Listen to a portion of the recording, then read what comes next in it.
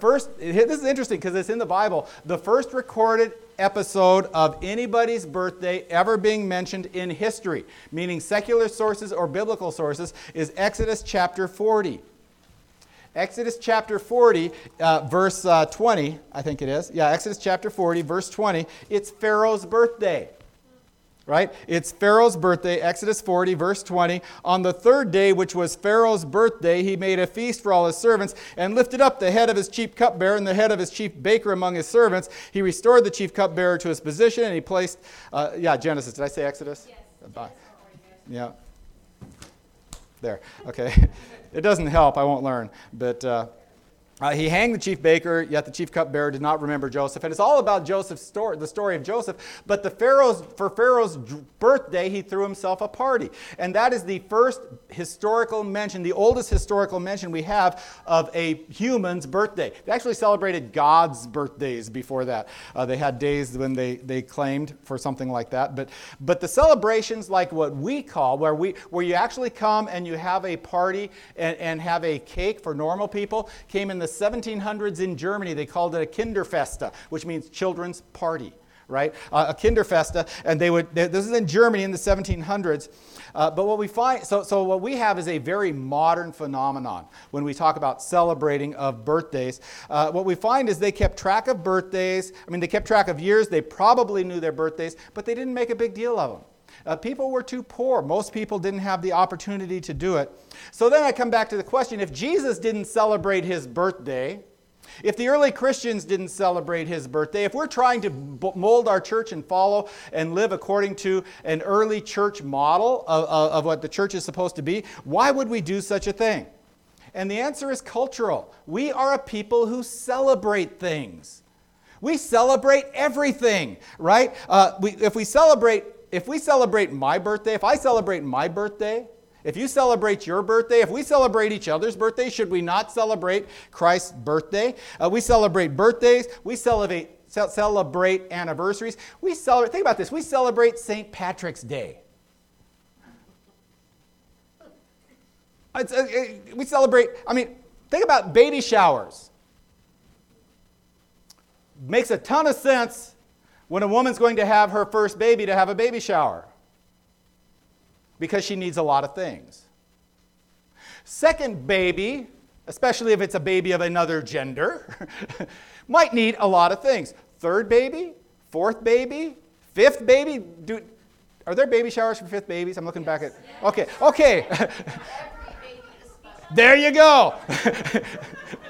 I remember when Joseph Abel was due, we said, he's baby number 6, by the way. We said, forget this, we're having a guy's baby shower. And we did. We celebrate everything. We celebrate, because we're a people who celebrate. If we celebrate everything else, could we possibly not celebrate Christmas? It doesn't make sense. And so there's a strong cultural support for this. Now, it's easy to condemn, by the way, the celebration of Christmas. And probably we have all felt at one time or another, we look at Christmas and how it's celebrated and the excesses that go on with it and how it's been commercialized and how almost nothing on TV or the movies or in culture that has anything to do with Christmas says Christmas. Or talks about Christ. It says Christmas, it doesn't talk about Christ. And Christmas is all about Christ. Yesterday we went Christmas shopping, duh, and we're at Walmart, and the lady in front of us, I noticed she had these little, I don't know if they were gift bags, but they said, Jesus is the reason for the season. And I thought, wow, that's cool. And the cashier, when she left, said, bless you. And I'm going, wow, at Walmart. Because that's a rare thing, is it not? That's a rare thing. You don't see that. We don't, even in the celebration of Christmas, Jesus isn't there, and we could easily condemn it. Christmas celebrations are and have been condemned. Jehovah's Witnesses are big on condemning Christmas celebrations and Christmas observances today. The Puritans, the good guys, the Puritans, the holy people, both in England and in America for a time outlawed Christmas celebrations to the point that it was illegal to close your shop on Christmas Day. If you closed your shop on Christmas Day, you were breaking the law because the religious people didn't want you to observe Christmas. And you go, what? Isn't that backwards? Well, it's backwards from what we do today. And I'm not going to even say the Puritans were wrong, because what motivated them? The excesses and abuses of Christmas that were going on in society. Because there were excesses of partying and drunkenness, and Jesus was ignored and not made a key part of it. And we go, if that was true then, do you think we're maybe more true of that today? And I'm kind of thinking, yes, we are more guilty of that today. It was illegal to celebrate Christmas for a while for religious reasons. It is easy to condemn Christmas, and they were so disgusted with everything, they just said, forbid it all together. And the good Christian thing to do, the only good Christian thing to do on that day, was to treat it as any other day. And then there's the odd piece of trivia that we all know, that we don't know Jesus' actual birthday. And I've read defenses. Where people try to say he was born on Christmas Day. And then I've also read one that say, well, he wasn't born on Christmas Day, but he was conceived on Christmas Day. I'm going, how would you know that?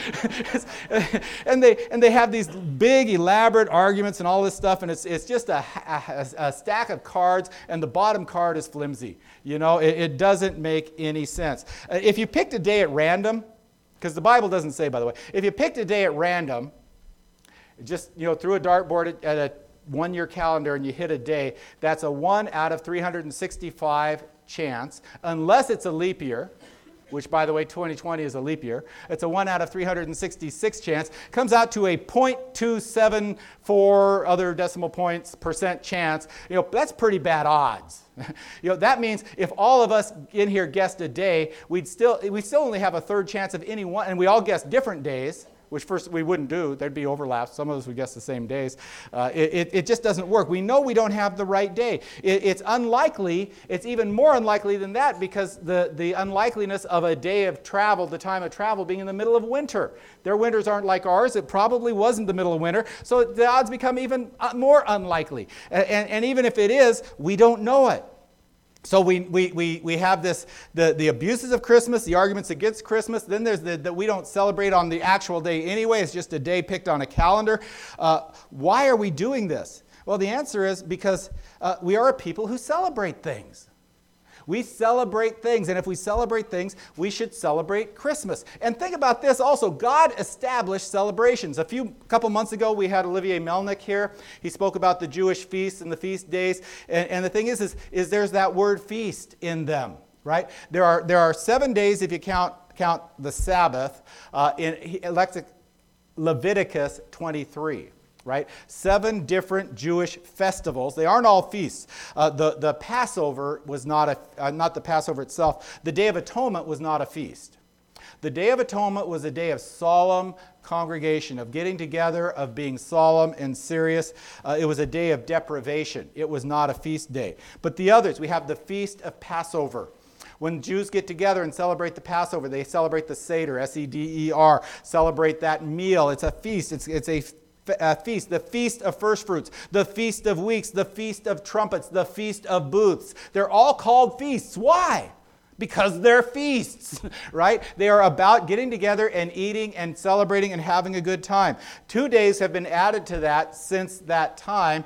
Hanukkah, the celebration, the Feast of Lights, or the Festival of Lights, it's been compared to Christmas, but only because the Jews needed something to compete with Christmas, so they boosted Hanukkah in the celebration. But it was a day of celebrating, a day of giving gifts, a day of telling stories. And Purim, which comes out of Esther, and is a day of celebration and of giving gifts, and we find celebrations. The Bible is full of celebrations. God wants His people to celebrate things. And so if God established celebrations, it's because He wants us to celebrate what He is doing. And Christmas is a fantastic time. I know it's not like I need to convince you to celebrate Christmas. At least I don't think. But it makes sense. That's reason number one. Why do we celebrate? The cultural question is it is right. It is right because we are a people who celebrate things, and we should celebrate Christ and His coming. The next question is a biblical question. And like I said, the Bible doesn't talk about Christmas as in celebrating Jesus' birthday, but it does talk an awful lot about Jesus and who He is and why we should celebrate Him. So I have some Old Testament answers first. Going back to Genesis 22. Genesis 22, Moses is on the mount called Mount Moriah. Some people think it was the Temple Mount where Jesus was later crucified. We don't know that for sure. But it's where Abraham has gone up on the mountain and he's going to sacrifice Isaac. And he gets Isaac and he ties him up and he's on the altar. And Abraham has got the knife raised and he's about to sacrifice Isaac. Genesis 22, verses 13 and 14.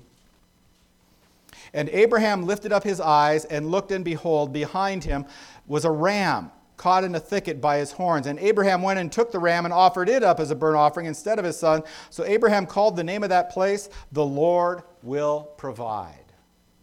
The Lord will provide, as it is said on that day, on the mount of the Lord, it shall be provided.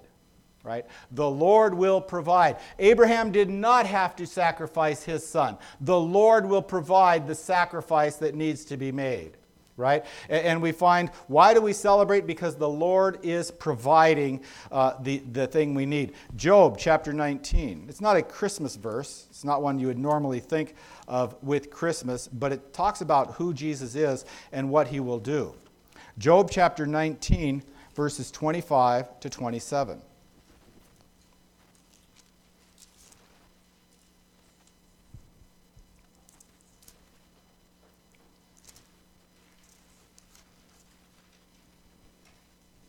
I love this passage. I love it for, among other reasons, that Job is such an ancient setting. This is before any of the other Bible had been written, that somehow Job knew the answer.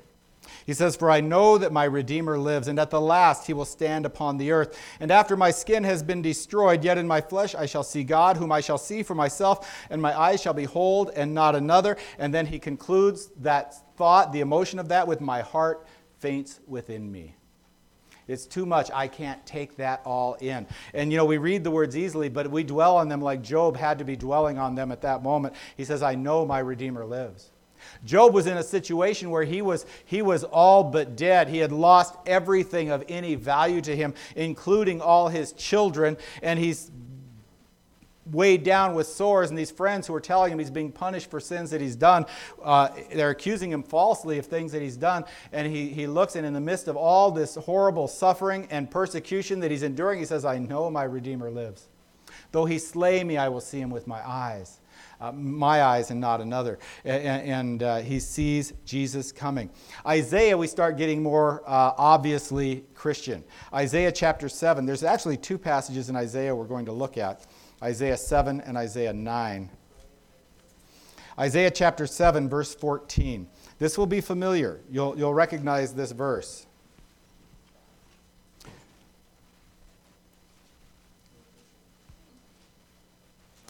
"Therefore, the Lord himself will give you a sign. Behold, the virgin shall conceive and bear a son, and you shall call his name Emmanuel." And he doesn't say it here. In Matthew, he quotes the same verse, and we'll look at that, and it adds, "which is God with us." And so he promises a virgin shall conceive and bear a son, and we shall call him God with us. And so we get much more specific. And then Isaiah chapter 9, just a page to the right. Isaiah chapter 9,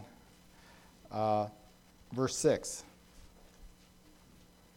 "For to us a child is born, to us a son is given, and the government shall be upon his shoulder, and his name shall be called Wonderful Counselor, Mighty God, Everlasting Father, Prince of Peace." I think more than once I've preached this passage as a series for Christmas, and I don't like to preach the same thing because I don't want to look at my old notes because I want to always be fresh, but I want to preach this passage every year. I want to preach this passage every year. "Unto us a child is born, unto us a son is given, and he shall be called Wonderful Counselor, Mighty God, Everlasting Father, Prince of Peace." And you look at the two middle ones, Mighty God and Everlasting Father, and those are titles that only apply to the God of gods. And you look at the other two, Wonderful Counselor and Prince of Peace, and we find those apply Wonderful Counselor could apply to God, but Prince of Peace cannot. It can't. God's a king. He's not a prince, right? But it has to apply to someone else. And we find the humanity and the deity of God wrapped up in one being. The humanity of Christ and the deity of Christ wrapped up in one being in this prophecy. And it's a powerful, powerful prophecy. And we see this Christmas message before he's born. And then Micah 5, verse 2, it's another Christmas card passage. It's the one where we get bound up around here because we aren't sure how to pronounce Ephrathah and we want to call it Ephrata. Right? Micah 5, verse 2. But you, O Bethlehem, Ephrathah, who are too little to be among the clans of Judah, from you shall come forth for me one who is to be ruler of Israel, whose coming forth is from of old, from ancient of days. And it gives us that prophecy of that leads into a little town of Bethlehem. It is Bethlehem where Christ is going to come from, the one who is to be ruler in Israel, whose coming forth is from of old, from ancient of days. And so why do we celebrate the biblical question? Because this one is coming. Imagine, when this builds, this is building. It's pointing towards the arrival of Christ. And by the time comes, the world should be on the point of bursting with joy and expectation, and they're not. I mean, if not the whole world, at least the Israelites should be bursting forth with joy and expectation as they anticipate the coming of this one. Daniel gave us a timeline. I didn't go there because it gets too complicated when you go there. But he gave us a timeline that pointed right to that time. And people should have been looking for it and waiting for it in expectation. And instead, 3 wise men show up and they say, hey, where's the king who's born? And the people go, what? They go, what? They should have been so laser focused on this, but they weren't. So we go to the New Testament answers, and first of all, the obvious ones. And just as we worked from more vague to more obvious, we're going to start with the more obvious, and they don't get vaguer as we move out. Is vaguer a word? Matthew 1, 22 and 23, but they get a little bit more distant from the birth. Matthew 1, verses 21 through 23. She will bear a son, and you shall call his name Jesus, for he will save his people from their sins. And the very name Jesus means Savior. All this took place to fulfill what the Lord had spoken by the prophet. Behold, the virgin shall conceive and bear a son, and they shall call his name Emmanuel, which means God with us. And he interprets it for us here so that we don't miss what that name Emmanuel means. And they might have missed it themselves because Emmanuel is a Hebrew word, and the people mostly spoke Greek or Aramaic at that time. And so they could have lost it. He doesn't want them to lose it. He doesn't want them to lose it. And so we have the benefit of reaping from that we never get moved away from that. His very name that he's called means Savior, and he is called Emmanuel, which is God with us, our Savior, God with us.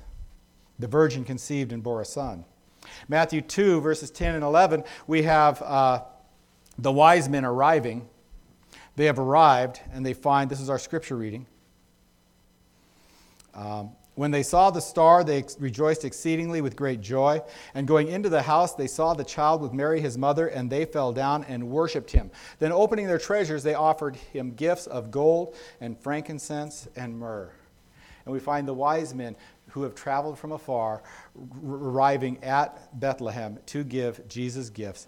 And we find the celebration that this is the closest thing, them and the shepherds got there first, but they're the closest thing to a Christmas celebration that we ever find in the Bible. We find that in Luke, by the way.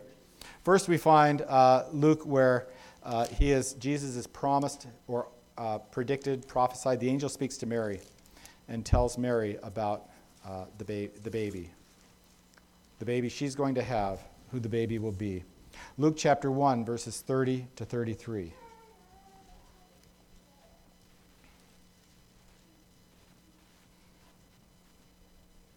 And the angel said to her, "Do not be afraid, Mary, for you have found favor with God, and behold, you will conceive in your womb and bear a son, and you shall call his name Jesus. He will be great and will be called Son of the Most High, and the Lord God will give to him the throne of his father David, and he will reign over the house of Jacob forever, and of his kingdom there will be no end."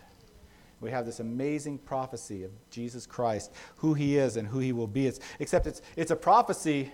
I mean, the other prophecies, when we had that line in Genesis, that was a 1,400-year prophecy. When we get to Isaiah, it's a 700-year prophecy. When we get to Micah, it's a 500-year prophecy or a 600-year prophecy.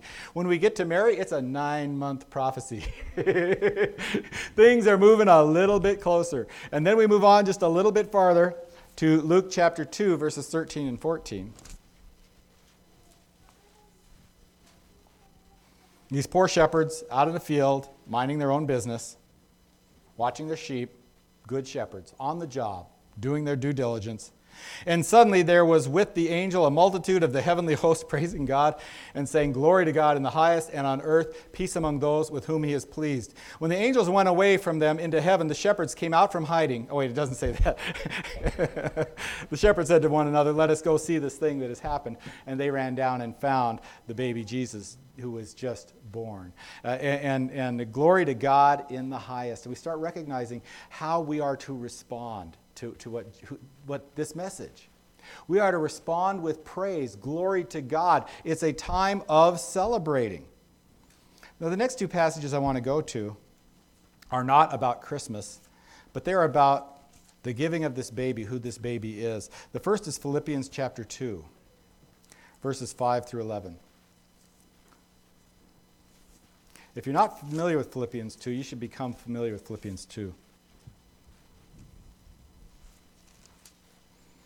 It's one of the most, this and Colossians 1, where we're going next, are two of the most powerful, clear pictures of Jesus Christ that we find in Scripture. Starting at verse 5, Philippians chapter 2. Have this mind among yourselves, which is yours in Christ Jesus, who, though he was in the form of God, did not count equality with God a thing to be grasped, but emptied himself, taking the form of a servant, being born in the likeness of men. And so stopping right there real quickly, just so you don't miss it, when it says the form of God, that sounds weak. Like, what does form of God mean? Is it kind of an abstract term? What does it mean? Is he God-like? Is it something like that? But then it says he took on the form of a servant, and it's the same word. Jesus didn't become something man-like. He became man. In the same way, form, when it talks about him being man, took on the form of a man, it's also describing who he was before. He wasn't just something God-like. He was God. He was in very nature God. Everything about him was God, and he gave that up. Have this mind among yourselves, which is yours in Christ Jesus, who, though he was in the form of God, did not count equality with God a thing to be grasped, but emptied himself, taking the form of a servant, being born in the likeness of men, and being found in human form, he humbled himself by becoming obedient to the point of death, even death on a cross. Therefore, God has highly exalted him and bestowed on him the name that is above every name, so that at the name of Jesus every knee should bow in heaven and on earth and under the earth, and every tongue confess that Jesus Christ is Lord, to the glory and praise of God the Father. And we find him humbling himself to death, even death on a cross. Therefore, God gives him the name that is above every name, and we find God himself becoming human, taking on human form so that he could suffer and die for us. He emptied himself. That's one of the greatest mysteries of the Bible, is what happened? How did God empty himself? What happened when God emptied himself? What did that mean? Who was Jesus walking around on this earth? What could he do? What did he have the ability to do? What did he give up for us? And I'm thinking in terms of what he gave up there, dying on a cross, might not be that huge a deal. The step from God to man might be bigger than from man to death. It's incredible what he did for us. And then Colossians chapter 1, verses 13 to 20.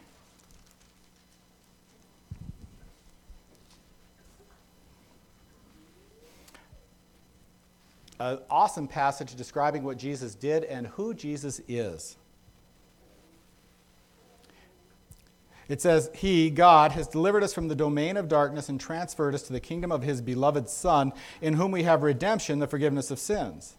He is, right? The one who gave us this redemption, the one who is the beloved Son of God, the one who has delivered us from the darkness of domain. He is the image of the invisible God, the firstborn of all creation. For by him all things were created, in heaven and on earth, visible and invisible, whether thrones or dominions or rulers or authorities. All things were created through him and for him. He is before all things, and in him all things hold together, and he is the head of the body, the church. He is the beginning, the firstborn from the dead, that in everything he might be preeminent. For in him all the fullness of God was pleased to dwell, and through him to reconcile to himself all things, whether on earth or in heaven, making peace by the blood of his cross. Wow. That's a pretty amazing Savior we have. He is an amazing God. New Testament answers to why do we celebrate? You want a biblical answer? Because he is worth celebrating.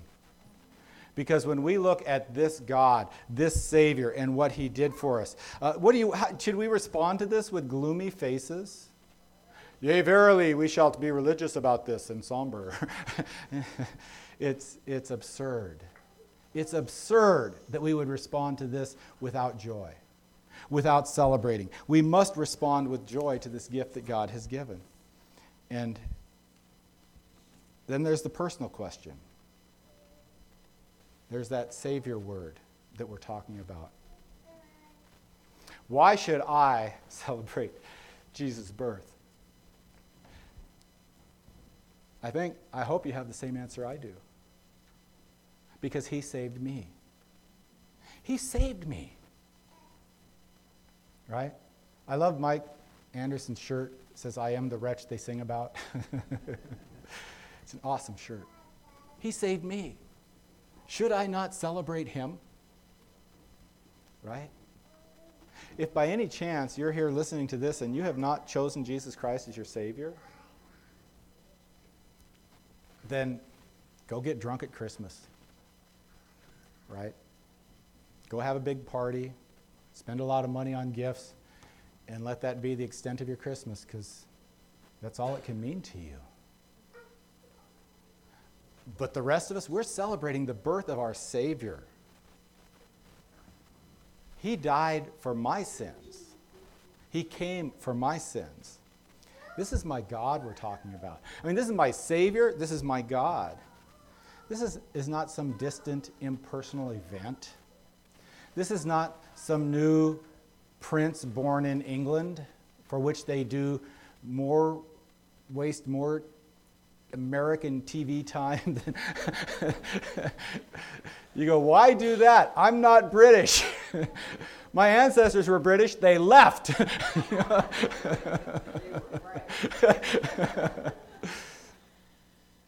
British, Irish, and Scottish, you can take your pick. But this is a celebration of the coming of Jesus Christ to the earth. He is the cause of my personal joy. And I will celebrate, right? And I hope and trust I'm speaking for each one of us. We will celebrate. This Christmas, Jesus Christ, we will celebrate his birth. What and why of Christmas? It is the celebration of Jesus Christ. Why? Because he matters to us. Okay, let's pray. Lord Jesus, we thank you for the tremendous gift you gave us of coming to this world for us. I praise you for your goodness. I ask you to give us blessings this Christmas. Let us not get lost in the peripheral things. Let us not get lost in the paraphernalia and the wrapping, but let us find Jesus Christ and celebrate your birth. We pray in Jesus' name. Amen.